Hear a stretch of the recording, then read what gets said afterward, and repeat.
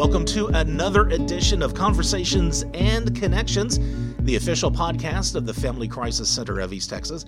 I'm Stuart Burson, the prevention coordinator for the agency, and today we're more or less wrapping up our four-part series on human trafficking. January, again, is Human Trafficking Awareness Month. So, again, I have Maria Villarreal with me again. Hey, Maria. Hi. Hey. And we have a guest again today, and I appreciate, and I hope I don't mess up your name or your titles or anything, and by all means, correct me. Lazaro Robles with the Department of Family and Protective Services. Did I get that right? Yes, sir. All right, Hello, awesome. Everyone. Well, I appreciate it because now you live here in East Texas, right? But you work in Houston. I work the Houston area. Okay, wow. So that's do you go to Houston every day? Not every day. I look at my caseload, and depending on what I have going on, that determines whether I have to travel to Houston or not. Okay, all right. So, well, I guess first of all, of course, we've been talking about human trafficking, of course. And Maria and I have talked a lot, and we had a guest last time from the Nacogdoches Sheriff's Office talk to us. So I'm just going to kind of start general, and by all means, say whatever you want to say, and then we'll kind of narrow stuff down. But what do you think the public needs to know about this problem? I mean, what's some of the things that you really want the public to know? I think the public needs to know that there is a problem and not pretend like there's no problem. Just because we're not in a bigger city or a bigger metropolitan area doesn't mean that there is not an issue with human trafficking.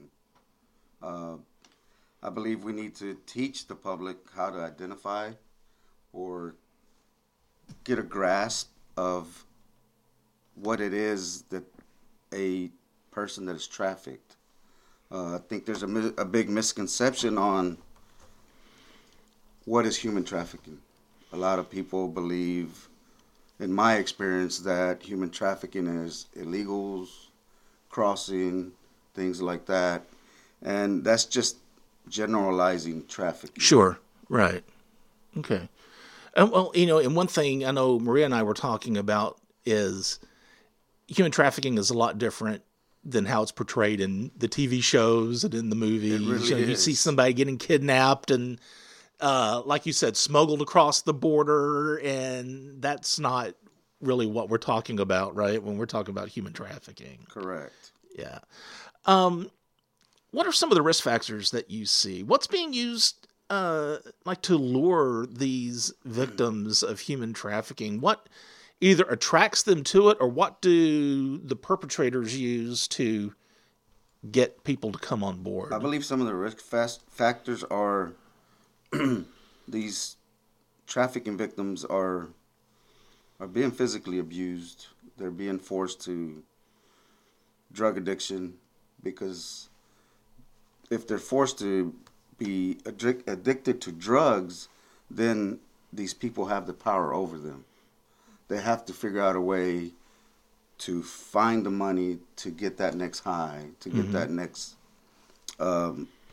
hit of their drug of choice. And, sexually transmitted disease are some of the risk factors that these trafficking victims come across.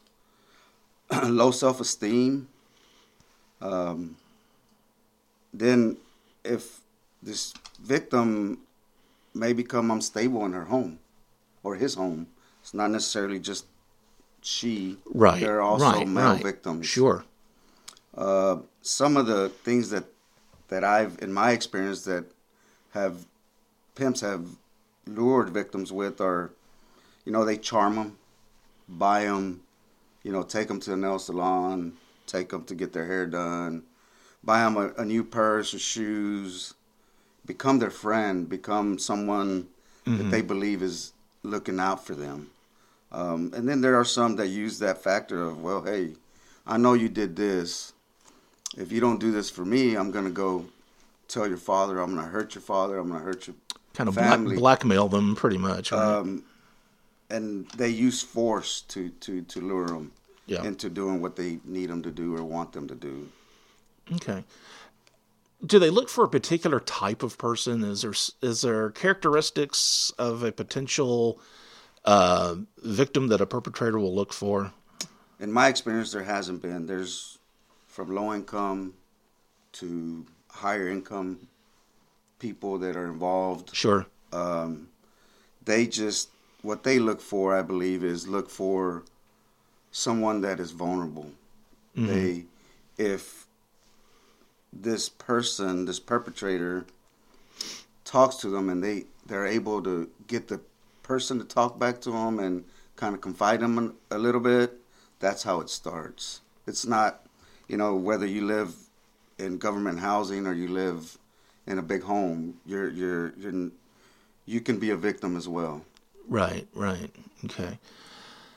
What role do you think does social media play in this? I would think it probably doesn't help. Social media plays a big role. It's easier access to the perpetrators because they can instantly reach out to these victims. Mm-hmm. And social media sometimes glorifies it, or these perpetrators are able to glorify what their girls or their people are doing, Okay. how they're driving big nice cars, or they're wearing these big fancy shoes and using these big fancy purses. Social media can glorify it, and that's why I believe that it's a really big issue. As a parent, if you don't watch your kids' social media,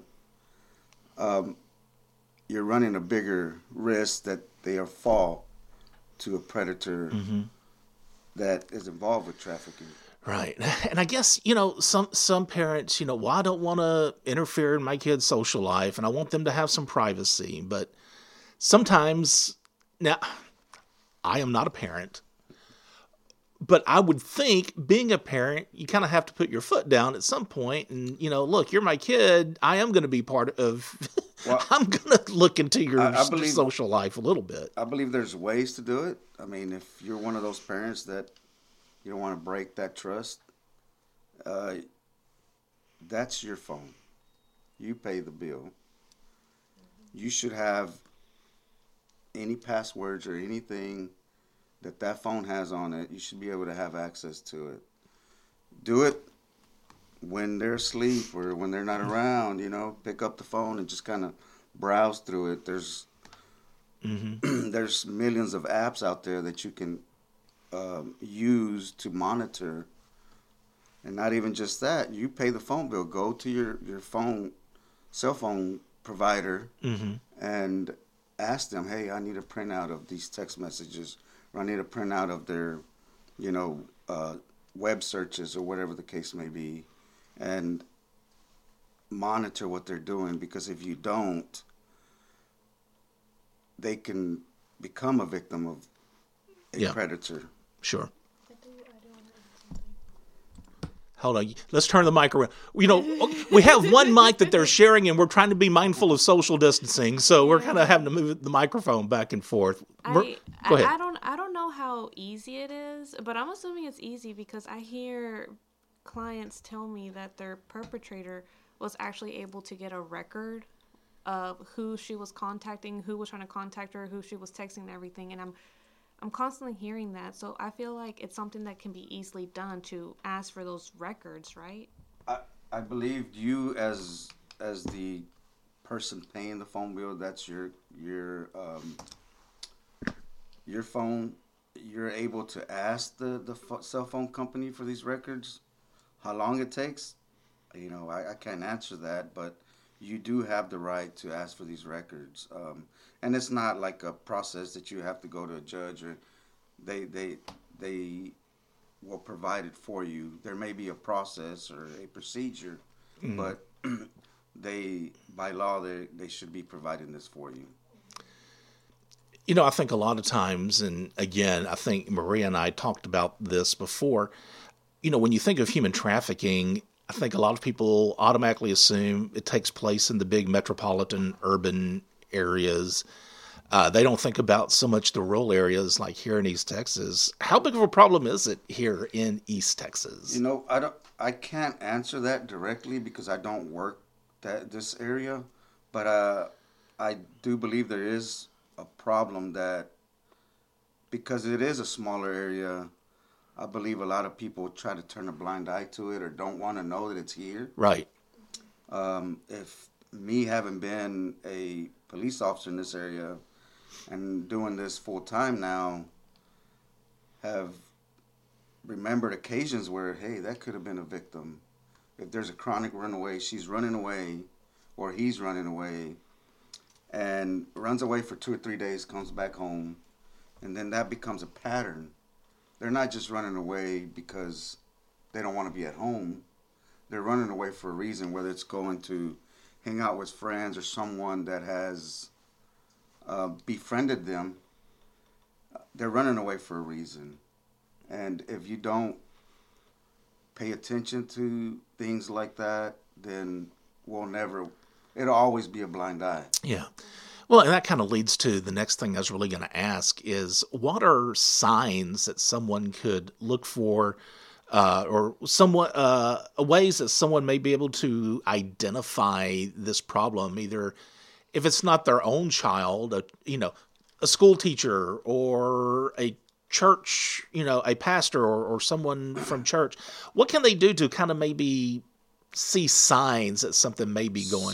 Some of the in my experience, some of the signs that I've come across are the child has totally changed who her friends are, goes from one extreme to the other extreme. She distanced herself from mom and dad or someone that or a sibling, somebody she's probably close to. Yeah. All of a sudden comes up with money when he or she don't work. A new tattoo. And a tattoo to us means a lot because that could be a mark. That could be a symbol that you belong to a certain person or a certain gang or something like that. Wow. If you don't pay attention to these things, then you'll never know. If you don't pay attention, you'll never really know what's going on. Some of the other ones are the chronic runaway, how they start carrying themselves. If they were pretty quiet before, now all of a sudden they're very outgoing and, listen to a different type of music or a different type of people that they hang around with. That's a big one that I've come across is they all of a sudden they changed who they were. I just thought that she became more open. I just thought that she was more social now, or he. And that's a big identifier to me. Mm-hmm. I guess, what you were saying kind of made me think, probably, and you may have seen this, even working in Houston, a lot of parents just may be in denial. Well, my kid would never do anything like this. They've come from a good home. No matter what a kid does, if they're stealing something or whatever, my kid wouldn't do that. And a lot of parents may be surprised. I've come across that quite a bit. The parent is in denial. They're like, well, no, somebody else. It's not my kid. But that's why these kids are able to get away with it for so long, because the parent is not willing to accept the fact that there's a change. They're not willing to look into it because they're afraid that, they're going to break that trust that they have with that child. But as a parent, as a parent, whether I break the trust or not, I want to know what's going on. Sure. Exactly. I want to know why you're behaving different. I want to know why you have a different set of friends. I want to know where you get this purse from, or where'd you get these shoes from if I didn't buy them for you. And being in the business is one of the biggest key factors to identifying this as a parent. As the general public, a teacher, or maybe a pastor at school, their behavior, their demeanor, who they're hanging out with, any marks on their body, whether it's a bruise or a tattoo or anything like that. Those are some of the things that you should be looking out for on a victim. Mm-hmm. What can be done? I mean, and you probably already kind of gone over this. I know you said you're really not familiar with the problem itself in East Texas, but what would you tell people listening that are here in East Texas? I mean, what can they do?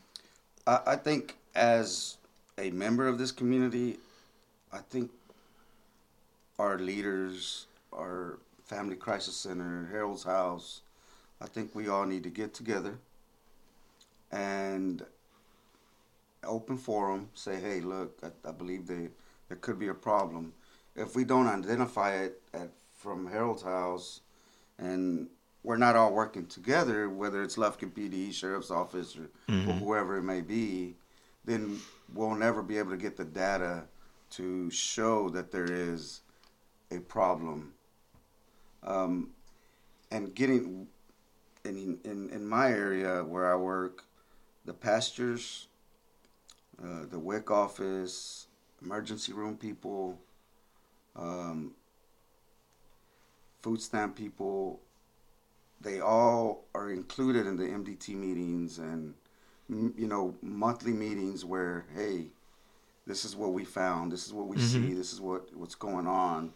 Hey, I came across this. What do y'all think? What can we do, or should we address it? And it's a big group of people that are in different job areas, whether it's, the church or a government office or anything like that. It's everyone working together to attack and address this issue or this problem that we have in the community. Right. And I know, go ahead, Maria. And I know Maria's working on getting together a coalition to maybe address this. Yeah, and so we are planning on launching it in February, where we can have the community, not just law enforcement or just Harold's House or Family Crisis Center, but like people from clinics, people from WIC, food stamps, churches.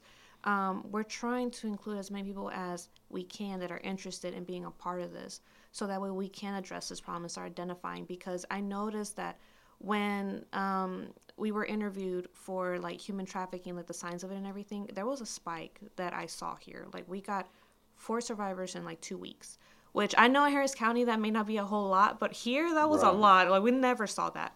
So I'm sure that once we launch this coalition and we start educating the community and then actually coming together and seeing like this is what we saw and everything, I feel like we're going to start identifying these survivors even more.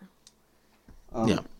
I do know that the DPS, they've had a program going on for quite a while where their guys they pull over someone, they're able to identify or at least try to address the trafficking issue.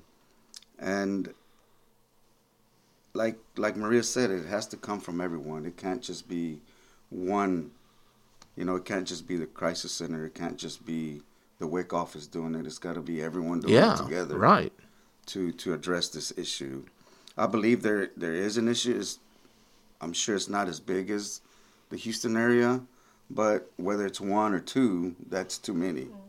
Sure. To me. Yeah. And some of these, the other thing is some of these victims don't know who they can outcry to. They don't know who they can go to.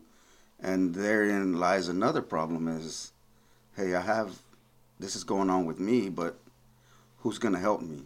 Mm-hmm. There's no government agency that is dedicated solely to addressing this problem. There is coalitions, there is groups out there that have been formed, but we have the FBI, we have ATF, we have TABC, and all those groups, DEA, those are all directed at a certain issue, but we don't have anything that is directly addressing the human trafficking problem that we have.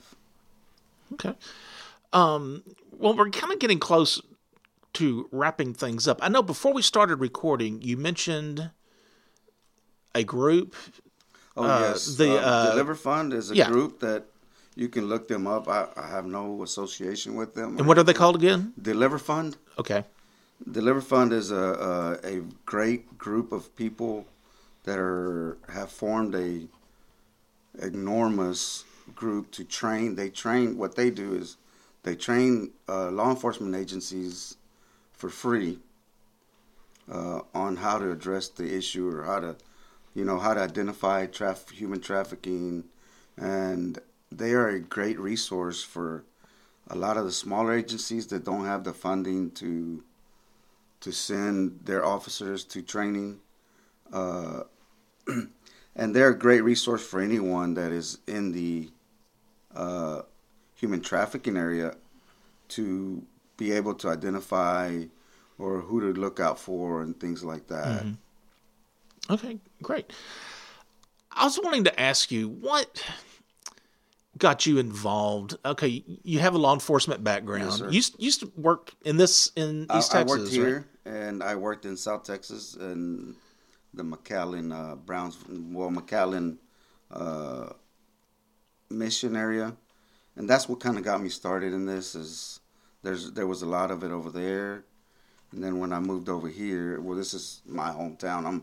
I'm from this area, and when this position came up, I put in for it, and I was granted the position. All right. Well, hey, I appreciate it. Thank you so much for coming in. And is it Special Agent Robles? No, is it Officer Robles? It's Special Investigator. Ooh, okay. Special Investigator Lazar Robles, again, from the Department of Family and Protective Services. Thanks a lot. I really appreciate it. If you have any comments or questions about today's episode of Conversations and Connections, you can email us. That email is conversationsandconnections@fccet.com. Also, if you feel like you need any of the Family Crisis Center's services, or again, maybe want more information about the issue of human trafficking, we do have a 24-hour, 7-day-a-week hotline number. That number is 1-800-828-7233. That's 1-800-828-7233. I'm Stuart Burson. Thanks for listening, and remember, be the voice, if not for you, for someone else.